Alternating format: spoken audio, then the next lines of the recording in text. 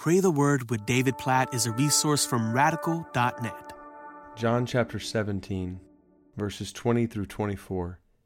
This is Jesus' prayer for the church as he prepares to go to the cross. And just reading these verses, just heavy on my heart. So I just want to read them. I want us to hear Jesus praying for us as the church.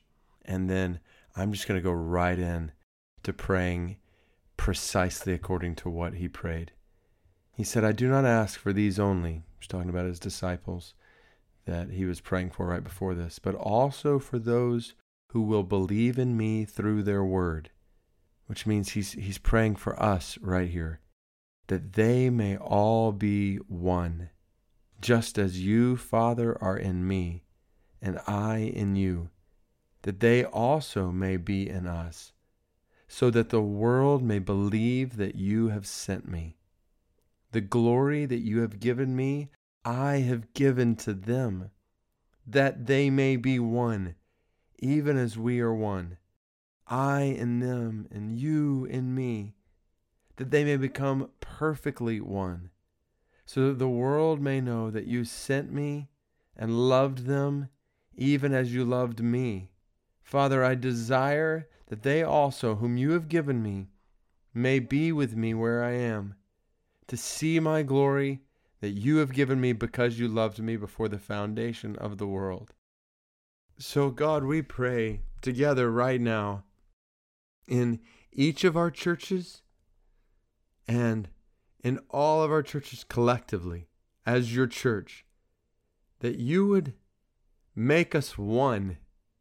In the same way, Father, that you and the Son are one. What an awesome picture that we would experience in the body of Christ, a oneness that is comparable to the oneness in the Trinity.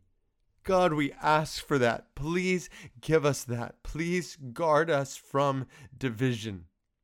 God, please guard us from disunity, from not living in the oneness that you have created for us, so that the world might believe that you sent the Son to die on the cross for our sins. God, we pray for that the world might believe, like reading this, hearing Jesus pray this, to think that the world might not believe if the world does not see this kind of oneness in the church. God, we pray for this oneness in the church for our own good, and we pray this for the salvation of so many people beyond the church in the world. God, we pray that we would be one together in the same way that you and the Son are one, so that the world may know that you sent the Son and loved them even as you love the Son. And God, as we pray all this, we desire that we would be with him where he is, that we would see his glory, the glory you have given him. We long for heaven for so many reasons. First and foremost, because we will see you, we will be with you. And flowing from that, everything will be perfect, including our relationships with one another in the church as your people. No conflict, no strife, no hurt, no pain.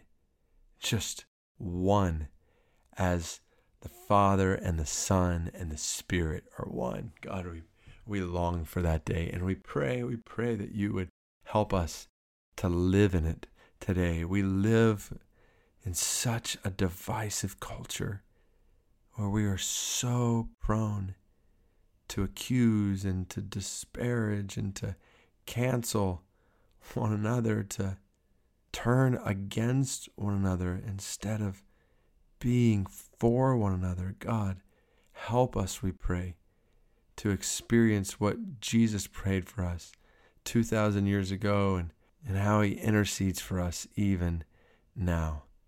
May John 17, verses 20 through 24, be an ever-increasing reality in each of our churches and in us together as the church. In Jesus' name we pray. Amen.